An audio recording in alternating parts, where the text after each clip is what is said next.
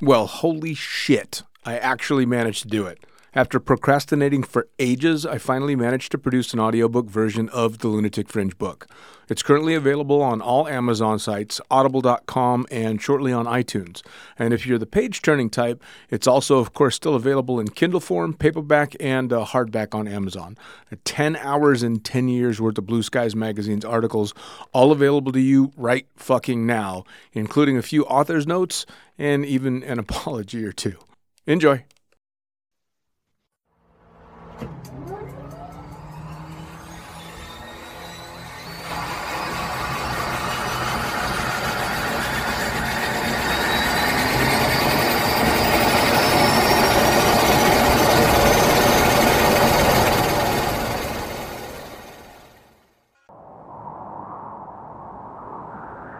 In a world. Mate, hold up. We said we're done with the serious intros. Who said? Well, we did. I don't remember that. Well, I said it, and you're me, so, you know. Well, I don't care. In a world. Hey, I told you. We're keeping it light. You do it on your own then. Well, technically, I already am. So, anyway. Fuck yeah. Pure wild flight. Get it down ya. How good? Visit nzaerosports.com. I get to do the next one. Well, obviously, you moron. We both do. Of course, I absolutely love the NZ Aerosports business model. I mean, come on. One glance at an Icarus fuck yeah sticker and you know it lines up perfectly with the fucking pilot mentality. But outside their wonderful use of colorful language and a great company vibe, there's a long list of reasons to say NZ Aerosports fuck yeah. NZ Aerosports blows me away right out of the gate as a canopy manufacturer with a bold offer. They give you 10 jumps on your brand new nylon to decide if you want to keep it, swap it out, or even return it for a refund. I mean, seriously, how incredible is that? That's like getting halfway through a prom and deciding you prefer the slightly racier date that goes down faster. Seriously, they do that. If you're not madly in love with your new canopy after 10 jumps, they'll let you swap it out for another size or model, or even get your money back. And the range of canopies they've got? Man, they've got a style canopy to fit every jumper and every situation with models you know and trust, like the Sapphire 3, the perfect choice for the beginner or intermediate canopy pilot. The Crossfire 3, when you're ready to kick it up that elliptical notch. The JFX 2, if you're looking to up your new swoop game. The Leia as the workhorse and dirtwater dirt beast. Or the Petra. The Petra cranks out crazy power and is nothing short of a record breaker. But hey, it's not always about speed either. Take the Kraken. Built as a low pack volume canopy specifically with wingsuiting in mind, she gives you all the performance you're looking for with the reliability you need that'll have you itching for that next formation, rodeo, or puffy cloud. So the equipment is top of the line kick-ass stuff as you already know, but how about the team? Well, the customer service gang is there to sort you out whenever you need them. Maddie and Beto are always there to help with Jen holding the reins. They're available for you at sales@nzaerosports.com, and they've got a kick-ass live chat tool on the website if you're wanting to hit someone up right away. These are the crew you're going to want to talk to get those custom orders in. With the stock nylon, once you know what you want, they'll have that shit on a FedEx truck as soon as the credit card machine says approved and get you in the air in no time. For your custom orders, you'll be able to get a time frame for building and shipping when you design it, so get to it. And demos. They've got demos in the US available from their partner Rock Sky Market. The whole US demo fleet is there with Sapphire 3, Crossfire 3, Kraken, JFX2, and Leia canopies in a range of sizes. They also offer student and tandem demos in the US. Bottom line, every step of the way, NZ Aerosports is there to get you what you need, and I personally couldn't be happier to be teamed up with them here on Lunatic Fringe. And now, time to get started with Lunatic Fringe Into the Void, brought to you proudly by NZ Aerosports. Fuck yeah.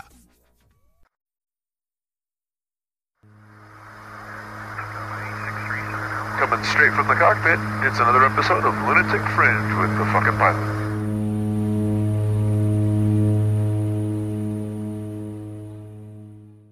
Ready, set, go. Back in the can for another edition of Lunatic Fringe Into the Void, and one I've been trying to get to join me for quite some time now, so straight into it. Tell me, who the fuck are you, and what do you do? My name is Matt Lajeunesse. Skydivers probably know me as Katie Hansen's husband or Will's little brother. And I live in Moab, Utah. I'm currently running Tandem BASE Moab, and I like to adventure and have fun. Nice. I love that you're straight up cop to the fact that you're either Katie's husband or Will's younger brother. That's pretty good. Just gonna own that real quick. Right. Well, I actually had the pleasure of having Will on the podcast a couple of times. And it was such a fun catch up because he and I shared such a unique time in my life and a unique time in my time in the sport that to hear it from someone else's perspective was fucking fantastic. Yeah, I assume you're talking about the early CrossKeys days, and I think that was a unique time in many skydivers. Right. I mean, it was next level in skydiving for sure. It was nothing that I had ever experienced before. That's for sure. So this is about you, not me, though. So I want you to let everybody in on how you got started in not necessarily skydiving, but anything that would be considered extreme. Cool. I guess I was always drawn towards the outdoors, nature, just adventuring outside. And that was just a constant in my life from the time I was young. As soon as I hit 18, I started traveling. For a number of years, I was just kind of in a car going from national park to national park, checking out beautiful places, backpacking, hiking, stuff like that. Right there in the middle of that phase, I had a friend approach me and convinced me to go skydiving for his birthday. Having a younger brother that was already into skydiving at CrossKeys, the door was open for me. I went once, and really I got curious about skydiving after my first tandem. I didn't feel addicted or anything like that. It was just like, that was interesting. I think I could do that. And I signed up to do the class, thought I was going to do one jump by myself and say, cool, I did a skydive. And at that point, I had more information, more curiosity, and more desire to stick with it. And that's kind of my intro to skydiving. Now, do you think that it was the difference between just being on a joyride in a tandem and being responsible for shit that may have tipped the balance as well? Yeah, absolutely. I forget who made the analogy once, but someone said that they felt like they sat in the passenger seat of a race car on a tandem skydive, and then said they raced the car. They're like, I didn't race the car. You know, they wanted to take the driver's seat. And I thought that was a pretty good analogy. That's the way I felt. So once you get that control, once you get your hands on the wheel, it's like, yeah, I need to do more of this. Yeah, for sure. Now, did you make that first jump in CrossKeys? I did, yeah. I think you and I just missed each other, just like in Dubai. I'm pretty sure that's the way it happened. I may have even done my first tandem while you were still there, not sure. But what year did you make your first jump? 2005.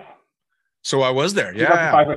Yeah, my first tandem, and then 2006, like right as spring weather rolled around, I was in AFF, and never stopped. So how was it going out and making that first jump at a drop zone where your younger brother was very well established in one of the wildest scenes skydiving ever had? I definitely I was young and prideful, so I'd always been the big brother. And kind of the one that was more athletic and just, and I had a healthy dose of like, here's your pride, like just humble pie. Sure. And my AFF, I guess I could say no, when something like this, he taught it. My younger brother, who I tortured for 20 years. I think it was about 45 minutes, and it went, these are your handles, pull them in this order. These are your handles, pull them in this order. These are your handles, pull them in this order. If you fuck this up, I'm going to be so pissed off. Let's go skydiving. And then, we were skydiving. I may have embellished that slightly, but that was definitely the speech. Maybe it was 2 hours, not 45 minutes. I remember Cruzy stopping me on one of my jumps and asked me a fairly simple question that I had no answer to. And he's like, who the hell did your AFF? And I was like, oh, my little brother. He's like, who's your little brother? I was like, Will. And he just kind of put his hand on his forehead. He's like, come with me, man.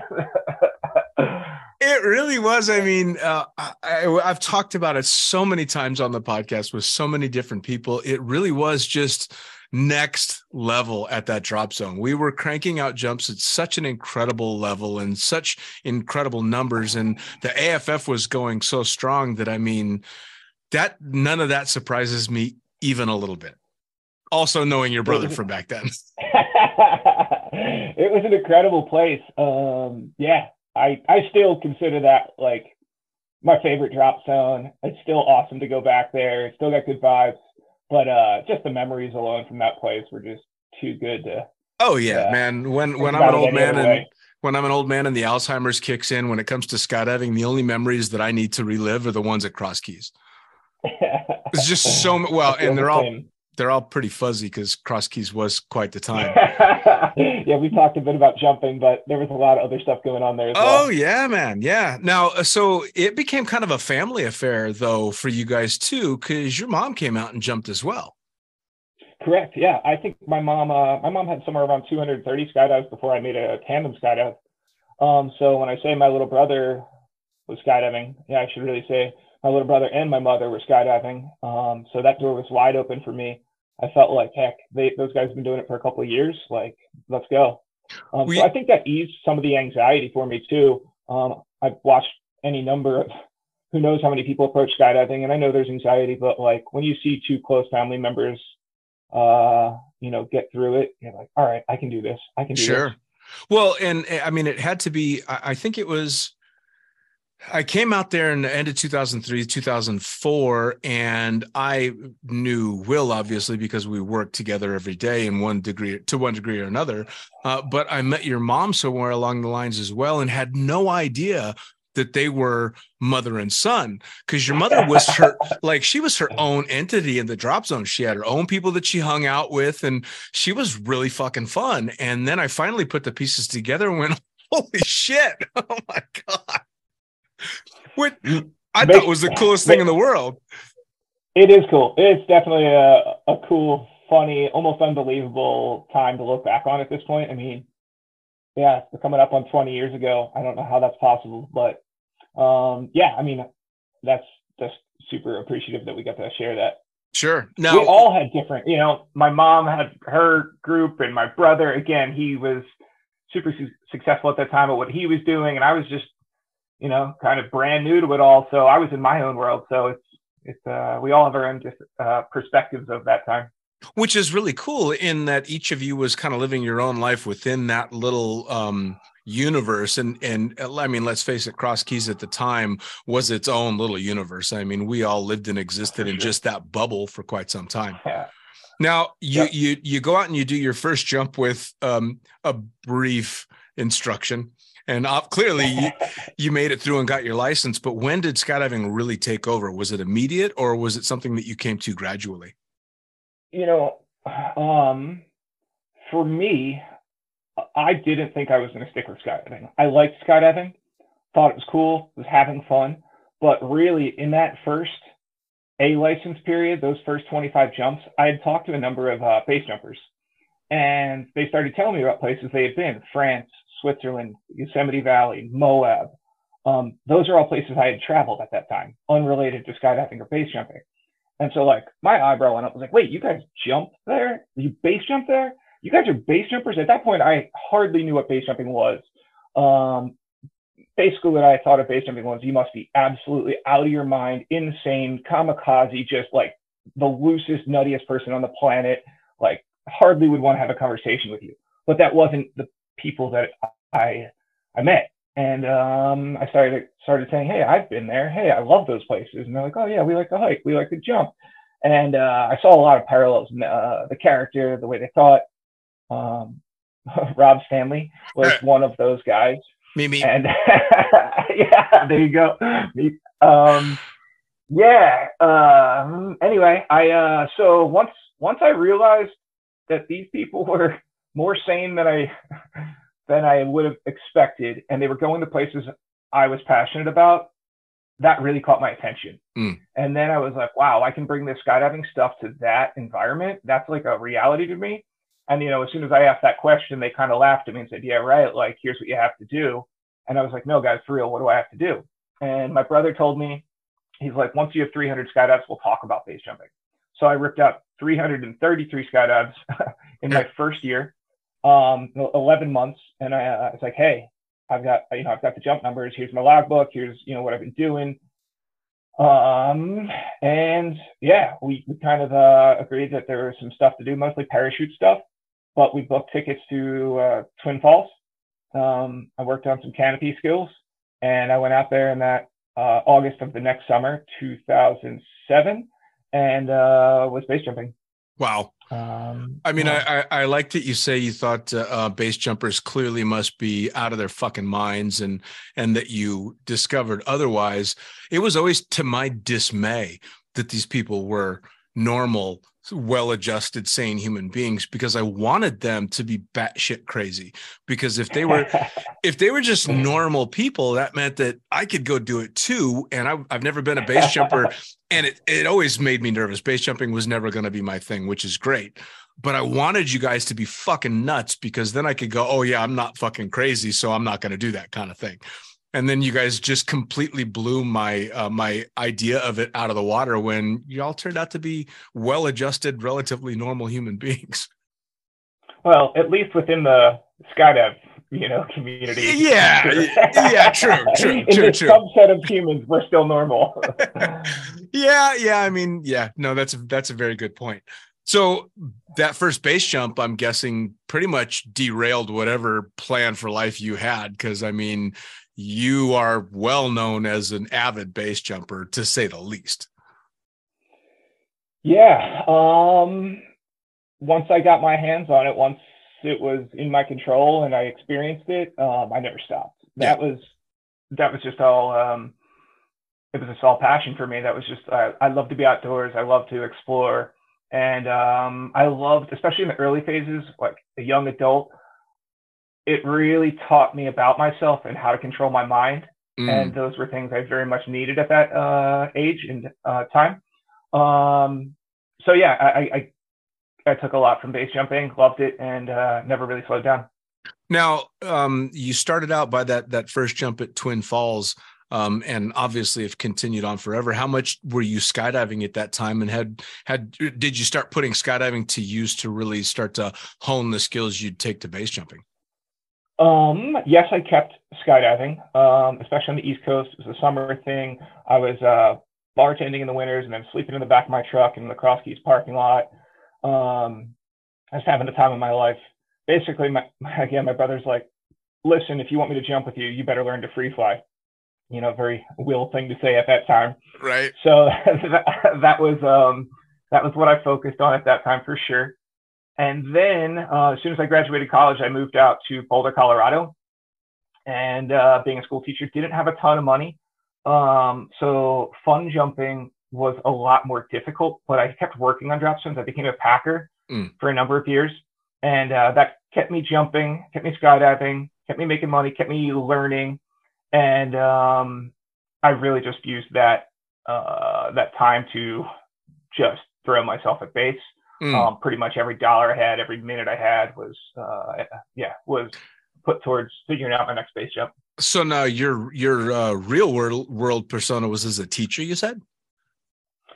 Yeah, once upon a time.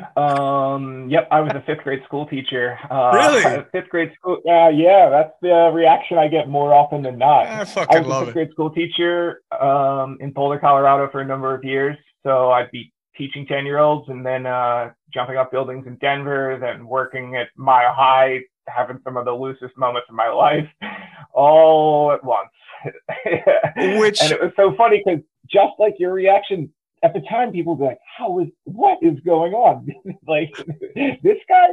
And I don't know. I kind of felt like it was the same, like, I don't know, teaching fifth graders is kind of like hanging out with skydivers. It's immature. There's not a lot of difference. Yeah, there's really not. No. In fact, I'd say the maturity level, you flip a coin to see which one's more mature, for sure. Absolutely. It's wild though, and I've said it a million times on the podcast. It's fantastic to hear about the backgrounds people have outside of the respective sport. And it always blows me away how varied the backgrounds are. And I always wonder, in that other life, what the reactions of I hate to say normal, but I'm going to say normal people would think of the base jumping and skydiving and all that. Did you ever have any backlash as a teacher who also went and jumped off buildings and did all this crazy shit? I did my best to approach it professionally. So I wasn't advertising quite what maybe illegal jumps in Denver or something like that. But all of my coworkers knew I was a skydiver, base jumper. Some of the parents, some of the students. We did demos into the elementary school that I worked at. That's never I'll never beat that rock star moment of landing in front of a bunch of 10-year-olds that you teach, you know? Right. I mean, that instantly makes you the favorite teacher. There were a lot of great teachers. I won't make that claim, but yeah. I would imagine so. Fuck that. You instantly were the favorite teacher. You're skydiving into the school. You're the favorite teacher. There's no doubt. Yeah, it was pretty cool. Definitely. It was a fun phase. I never really got any backlash, but again, it was always in my mind that I could really paint a bad picture for myself if I didn't handle it or promote it, share it reasonably. Sure. So I was careful about how I presented myself. And I think people were mostly interested or thought it was cool at the time. Now, when did the transition happen out of teaching and into full-time air sports? Dubai. At that point, I was only willing to work in skydiving with my summers off when I was a school teacher. And then I got a job offer in Dubai, and thank you, Brad and Jenny Cole. They got in touch with me saying, hey, we need tandem instructors. We love you. Come on out. And I was like, I don't think I can do it. I got this career. I should probably focus on my career. And then I found out it was over the Palm Island and paid more than my teaching job. And it was like, all right, maybe you should consider this. And that was it. I went out to Dubai and was probably definitely the least experienced skydiver there. Absolutely loved it. I was just excited to be there and like doing what I was doing. It was just really kind of a dream. I appreciated every moment. Everyone I worked with had a blast. And I gave up teaching then. For a little while, I thought I'd go back. I'm like, all right, maybe play with this lifestyle for a couple of years. But one thing led to another, and just the opportunities. Every time I thought I was going to walk away from skydiving or base jumping, a new opportunity that I just couldn't turn down presented itself, and here I am. Sure. Well, I mean, Dubai changed the orbit of a lot of people, right? It did the same thing for me. I was an airline pilot. Shit, I just got upgraded to captain, and just on a whim sent a message to a Facebook friend who wanted to be in the airlines, and I was kind of burned out on it and turned down my captain upgrade to go fly to Dubai after I had done the calculations to figure out what the fuck a dirham was and how much money it meant. Yeah, I remember that. Yep. Yeah, man. I think I did the calculation like 3 times and went, oh, shit. Okay, I guess I'm not going to be an airline captain. Yeah, I don't think I made quite that much, but definitely like an elementary school teacher salary versus what was going on out there at that time. I was living in a basement apartment, living paycheck to paycheck as a school teacher, and then I was on the 66th floor of an apartment over the Palm Islands, and it was like, right? I think I made the right call. Yeah, man. I mean, my sister has been a school teacher for, I want to say 30 plus years. And she's I think a year away from retirement. And I've watched her fight for her living the entire time she's had this career, in a career that should have taken very good care of her. Cause I mean, fuck, people are giving you their kids to like mold and aim in a proper direction. And if you don't take care of your teachers, oh man, so to watch her struggle, I can't believe anybody wants to be a teacher these days. It has to be kind of a passion thing. Yeah. I mean, I love teaching. I really did, in terms of working with the kids and actually like teachable moments, but all the other nonsense that's involved, the salary, the parents, the government, it's not worth anybody's time, unfortunately, aside from the fact that you are impressioning and molding minds. Sure. Well, but I mean, if you think about it, though, you really haven't strayed that far from that profession, because your entire life has been about teaching to one degree or another. Outside of your passion to fulfill for yourself, you've taken on teaching in skydiving and base jumping avidly. So I totally agree with you. I think it's something that has helped me excel in a number of ways from teaching, but I've also kind of figured out how to kind of orchestrate a number of events and just deal with like jumpers and the normal people, especially I guess I'm mostly talking about like base jumping in Moab. and try to figure out how to be the connection in a reasonable way, so we don't just look like a bunch of maniacs and get chased out of town. Sure. At least that's my impression of how it's been. But yeah, it's you're right. I haven't strayed that far apart. I think it helps me interact with students. I think it helps me run events, and yeah. Well, now you've been into base jumping for quite some time now, so obviously you're at the forefront of a sport that has slowly been working its way towards legitimacy throughout your lifetime in that sport. But it's been quite a transition, right? I mean, much more so than skydiving, which has been fringe, but not. I mean, it was always somewhat acceptable. And then, of course, the tandem phenomenon turned into an everyday thing. And now skydiving is as mainstream as Coca-Cola, really. But base jumping obviously has fought for many years. And it's finally getting to the point through social media, primarily, I would think, to be more visual for sure, it stands out much more and seems to be a lot more accepted. But do you feel that way? Yeah, I do. Like I said, when I started skydiving, people pretty much didn't know what base jumping was. But now, yeah, I mean, everyone's seen a base jump, right? Everyone's seen a wingsuit fly down a mountain. Yeah, I think social media, GoPros, and wingsuits have, put base jumping on everyone's radar. Whether it's legitimate or not is another question. Yeah, we'll see where it's going. I think certain areas it's really doing great, and other areas it's just as renegade as it ever was. Sure. Well, I mean, it's tough to shed that black market feel to it when the whole sport basically got started illegally. I mean, illegal base jumps in town, illegal base jumps off cliffs. I don't remember what year it was when they did the protest of El Cap being illegal and had the fatality during the protest. That didn't do any favors to good luck. No, really didn't do any favors to the community. But it's changed so dramatically now, and your venture and what you've got going on now is a huge testament to that. And granted, there are some states where it's frowned upon and some states where it's not, but you've taken a step in a direction that, quite frankly, 10 years ago, I never would have imagined. So I really want to hear about what you've got going on now. Cool. Well, I should start by kind of nodding my head and tipping my hat to some of the people that, opened my eyes to what I'm doing now. And that actually did happen 12 years ago. And that was Mario Richard and Sean Schuma. So it has been, tandem base jumping is something that's been around for a decade plus now. It's been less on the radar than it is right now, and kind of what I'm doing with it.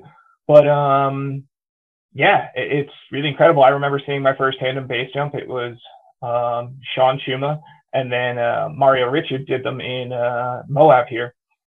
And I remember thinking, like, wow, I will never be qualified for that. I'm not going to be experienced enough for that. That's incredible. These guys are the guys. I admired the way they carried themselves. I admired their backgrounds, and just really looked up to it. So having role models like that kind of showed me the path that I wanted to go on. By no means to imply I've been perfect, but I knew I wanted to be completely qualified to be a candidate for tandem base jumping. So I knew there was no way to reach that milestone except for make a shit ton of base jumps and make a shit ton of tandem skydives. And that's what I did. So yeah, now here I am, fast forward. I've been working on this since, I guess I really kind of got serious about it in 2014.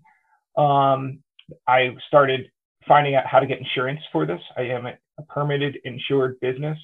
So I figured out the insurance aspect.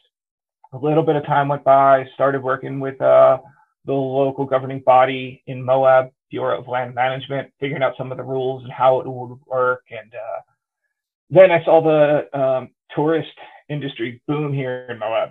And I had rigs out here kind of getting ready to do this in 2017.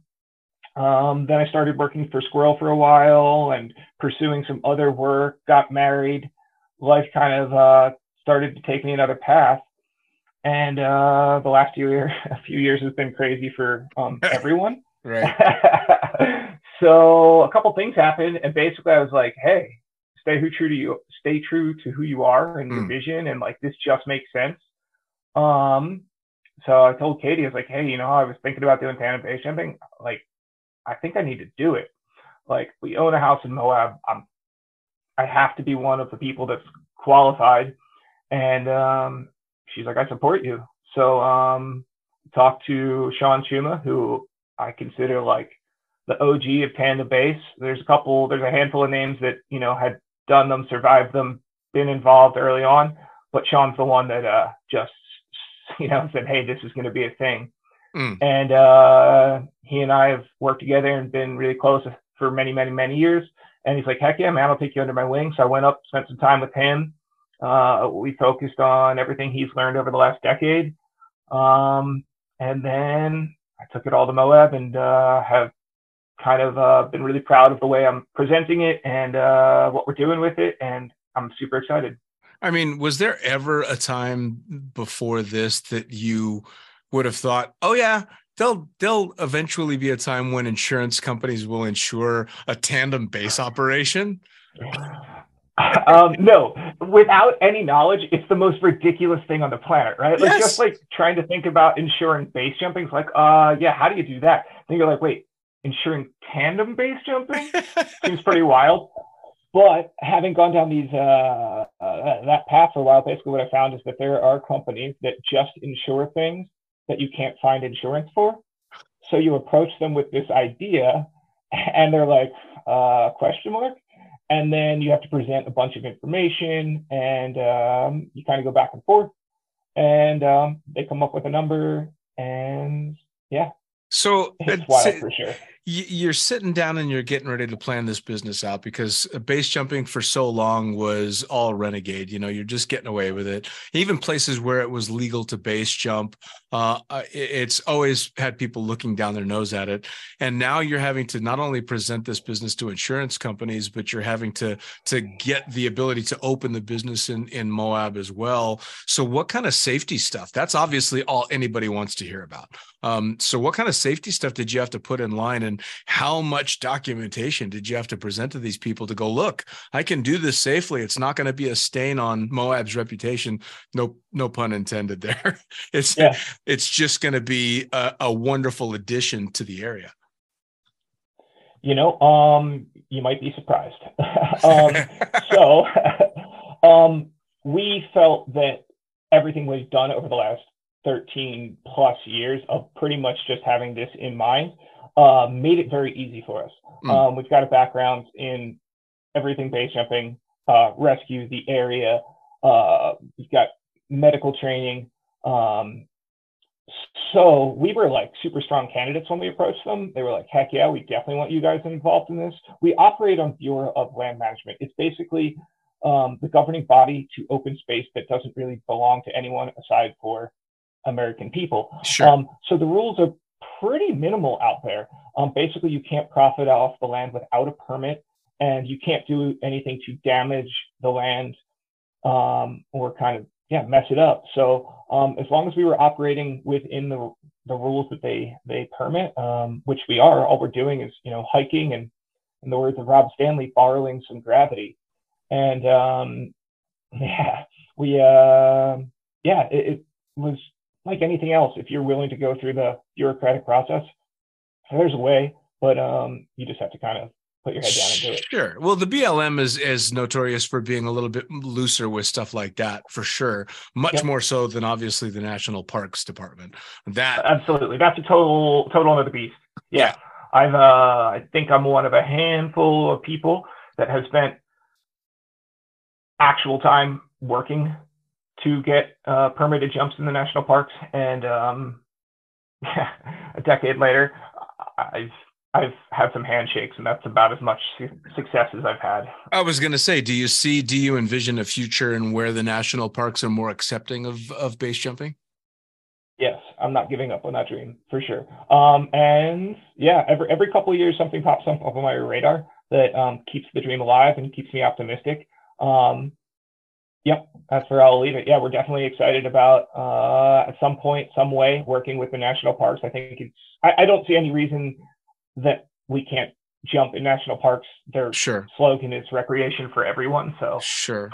Well, it always seems so strange to don't me. And mind I if I mean, do. being born and raised in Northern California and spending all my time, a few hours drive from Yosemite, and then of course getting into skydiving and working in Davis, I became friends with a lot of climbers turned base jumpers, and Ammon Yep. McNeely, who you and I were talking about through text, becoming friends with all these guys. And it always seems so bizarre to me that you can legally climb that rock and you can legally climb it without a rope, and you can fall off of it and it's completely legal. But if you fall off of it with a parachute, it's illegal. And it never made any sense to me. And Dean Potter really highlighted how ridiculous it was when he started doing his freebasing. And for anybody that doesn't know, he'd climb free solo with a base rig on, and if he fell off, he'd use the parachute, which is fucking genius.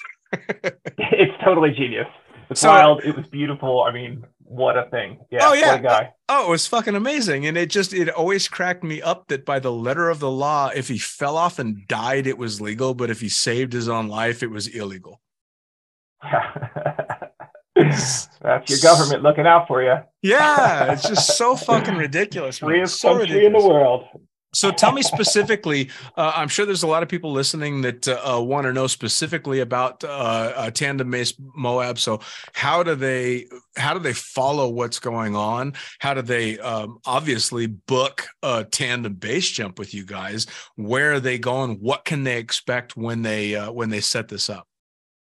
All right, cool. So where to follow us? So far, our best outreach has been Instagram. It's at Tandem BASE Moab. In just a handful of months, we've had a number of viral videos and tons of support. So we appreciate everyone for kind of enjoying our videos and sharing them. Yeah, check it out. We've got a webpage, tandembasemoab.com. Enough of all that. Basically, what I do is have tourists or clients from all over the world. We've had someone from New York City. We currently have someone traveling from Australia. We've got people from all over the world coming. It's so cool to be a part of. Here's the deal.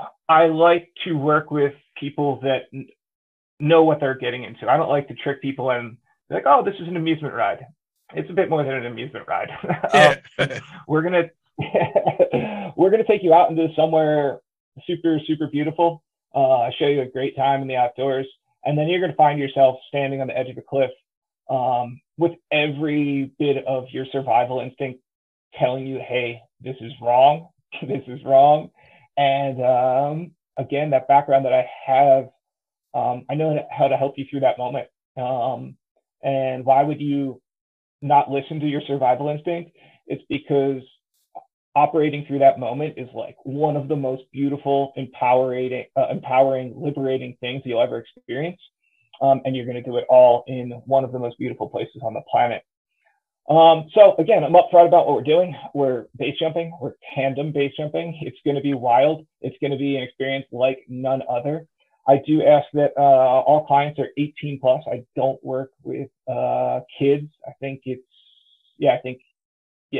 I don't think they know what they're bringing to the table when they're considering a base jump. I know it looks awesome, but when you are allowed to make those decisions, come talk to me.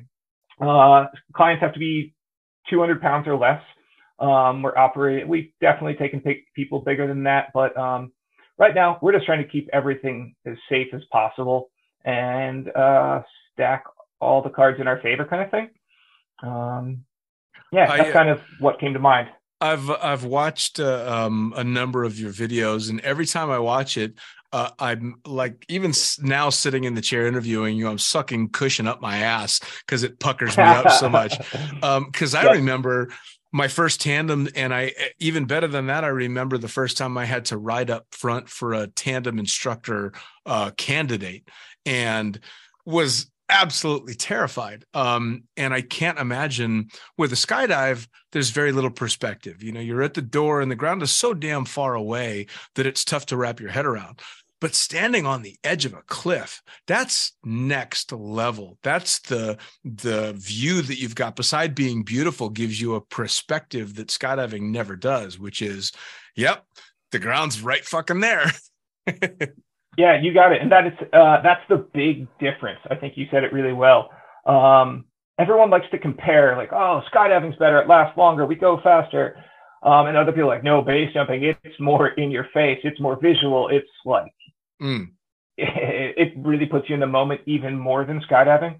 I don't think there needs to be one is better. I think they're both awesome. What I'll say is they are not the same. They're sister sports in that we both use parachutes, but the experience is different. So just because you've been skydiving, don't look at this and say, what I did was cooler. And just because you've done a base jump, don't look at skydiving and be like, oh, that's nothing. I did it with my toes on the edge of a cliff. They're both awesome. There's a lot of ways to have fun. It's not a competition. There's that student experience, Dean, but having done 10,000 tandem skydives, and I know you've probably got even more than that. It's one of the coolest things to be a part of. I know there's like kind of a golden point with tandem skydiving where you're like, you love it. It's the coolest thing in the world to share. Yep. And then most skydivers kind of at a certain point, you're like, okay, I've done enough of this. I can't ever imagine that being true with tandem base jumping. It just takes so much hyper focus. You can't really go on cruise control like you can on a skydive. You have to be completely, totally in the moment for what's going on in the environment, your gear. But that student is, like we have a fraction of a second as a tandem skydiving instructor to kind of hear what they're saying, what they're going through, and then you're just kind of like, whatever, drugs out, I'm good, No, it's an incredible, like in the moment, it's just wildly awesome to be a part of that student experience on a tandem base jump. It's interesting, man. Like, as much as I can sit here and talk about it like I love it, I also realize it's super polarizing, especially within the community, right? Like, I've seen a number of base jumpers and skydivers that are like, hey, stop this, don't do this. This isn't what it's about. And at the end of the day, we're skydivers and base jumpers. Like, none of us are going to listen to anyone else. Like, if I'm confident in what I'm doing, I'm going to keep doing what I'm doing. Your words on the internet aren't going to change me. Sure. But it's definitely, I see both. I'm open-minded and intelligent enough to hear all sides. But it's definitely a wild thing and a wild time to be a part of it, man. I just feel fortunate. Sure. It's kind of funny because I've waffled back and forth on my opinion, not just of base jumping, but especially of tandem base. And I would have said that I would go back and forth between positive and negative a number of times until I saw someone that I knew was very much invested in themselves, in a life for themselves, and in the safety aspect of everything. And that's you, watching you go out and start this. And honestly, watching the progression via the social media aspect of things that you've put out there, my opinion's changed quite a bit. I'm still never going to be a base jumper. I decided a long time ago that base jumping was a step too far for me, probably because I know I'd love it and I'd fucking get into it too goddamn much. Tandem base, I was vehemently opposed to, and then kind of opposed to, and then I didn't really think too much of it. And then I watched everything that you were doing in this slow progression that I saw. And then, of course, the reaction by the students, which at the end of the day is what you're doing it for.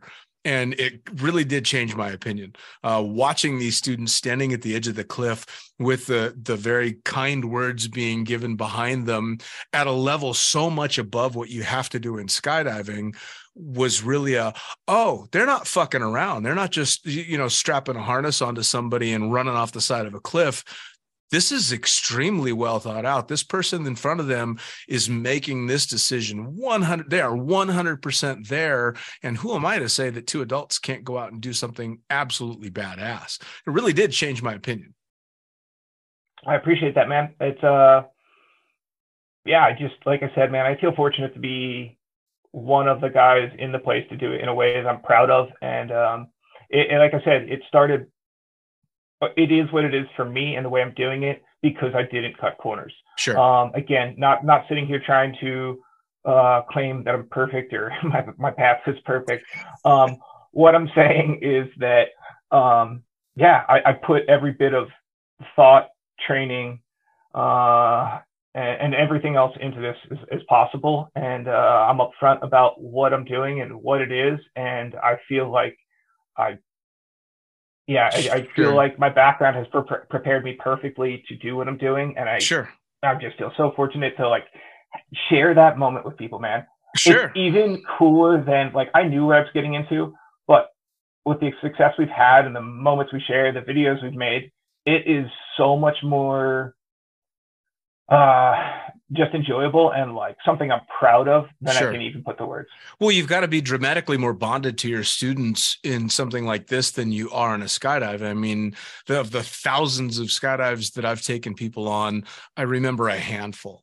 And they were they were the standout students that were terrified, or they were the ones where something didn't go so right, or the odd, absolutely perfect one. But the majority of the students, I wouldn't remember them the next day. But with Tandem BASE, it's so much more involved that you really do have to bond with your students quite a bit more, which has got to be really cool. Yeah, super cool. Yep. The whole process of getting to know them and taking them from, I mean, they may never have seen a parachute before, a cliff before, have done a hike before, to, very much in the heart of all of it. And then they kind of have their moment, just like, hey, what does this mean to me? And that moment really isn't about my involvement in any way. It's kind of like they assess the moment and the reality of what's going on, and they make a decision. They make a decision. Are we doing this or are we not? I'm not going to force someone off a cliff. I'm not going to force someone out of an airplane either, but I'd be a lot more prone to do it out of an airplane than I would off a cliff. I'll say it that way. Once they make that decision and, cards are on the table and it's like, hey, we're doing this. It's, and then you have them standing in the landing area, just extremely proud, crying, pounding their chest. Man, there's nothing you could do but just appreciate sharing that moment. I mean, I used to say it as a tandem instructor that there's a big difference between someone saying no and moving towards the door and saying no and grabbing seatbelts and pushing their way back into the plane. There's a vast difference, right? But when you're standing on the edge of the cliff, there's even less of that because you can't leave that cliff unstable. I can leave an airplane unstable and I'm going to be just fine. And the only thing that a fucked up student does is make me work a little bit harder on a tandem skydive. But on a tandem base jump, you've got to, you have to learn your students inside and out. And it was really amazing to watch those first few videos that came out and go, oh, I get it. That person's, yes, they're making a tandem base jump, but at the end of the day, the instructor is just another part of the rig. They're the ones making the jump, which is pretty awesome. Yeah, it's when you break it down to what we're actually doing, it's pretty simple. It's really just that commitment and a few very, very simple movements. The way I break everything down very simply for clients when we're on the cliff and say, hey, I'm going to explain this to you like I'm talking to a child, and please don't be insulted. The reason I'm doing this is because when we get to that cliff edge, you're going to understand why I was talking to you like a child. Everything's going to go out the window. And there's really only a few very basic things I need you to know, and then we go through it a few times. And that's it. I'm not gonna force anyone off a cliff that doesn't want to. That's not what I do. That's not enjoyable for client or guide. I do it in a way I'm proud of, and we do it as a team. We talk about the biggest things are like figuring out how to move as a unit, a team, move in unison, and communication. Once you're, as all tandem instructors know, once you're in someone's personal space and attached and, harnessed down, you are a team. You're moving. So we kind of practice how to move as a unit and just the most basic levels of communication. Sure. I'll tell you what, man, again, watching the videos and then talking to you, it almost makes me want to do it. It's not going to happen. I'm past my prime on that. But I get to be a huge fan and a voyeur of it all, which to me is almost kind of more fun because I never get to that that actual moment. I just keep extending it. It's amazing, man. I would love to think that everyone that follows our Instagram is like, yep, I'm going to do it. But that's not the case. I think most of them are much like you. They see it and they're like, what the heck is this? And they like to be a voyeur. They like to see people go through that emotional space of like people pretty much not making sense with their words anymore to the most euphoric and prideful they've ever been. So yeah, I think it's super fun to watch. And in fact, like I love doing it, but there's no doubt that I've watched a number of our videos any number of times just because it really has brought out some beautiful moments. Sure. Well, and I think too, especially for people, skydivers specifically, but anybody that's done anything that they've considered difficult to do or extreme, we know what it's like to try and push through that fear to get to the other side and how rewarding it can be. And it's also hilarious when you pull up a video watching actors break character, right? It's very easy to fall into the joy or the embarrassment or the fear that someone is dealing with. And then 180 degrees later, less than 2 minutes later, when they're standing on the landing area, just trying to wrap their head around what's just happened. And it's a beautiful thing to watch. And it's a very easy thing to step into the shoes of. You know, I can stand there and go, I know exactly what that student's feeling because I've felt my own version of that 1,000 times. So it's a beautiful thing to watch. It really is. Yeah, agreed. That's one of the reasons I try not to talk much about the video with clients because it's just like kind of a distraction. Sure. But what I found also is I tell clients to, if you're thinking it, say it. Think out loud.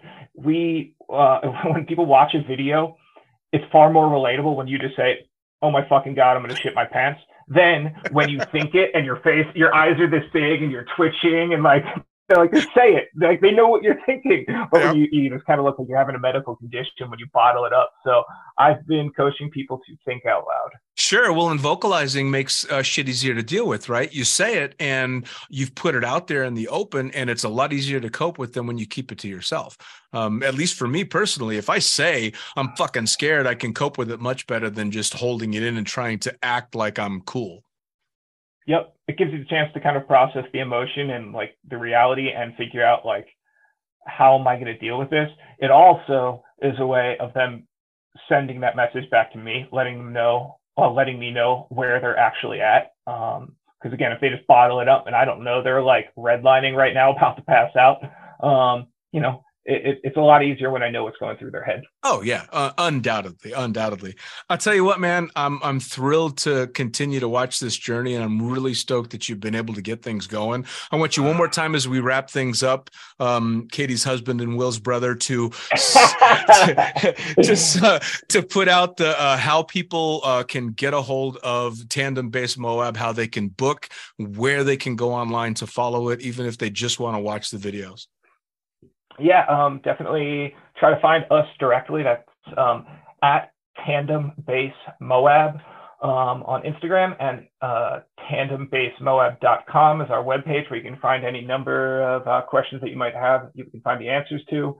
Otherwise, email me at tandembasemoab@gmail.com. We communicate with everyone a ton, whether you're trying to jump or not. We're happy to answer questions, help you plan, and help you figure out if this is something you want to actually do or not.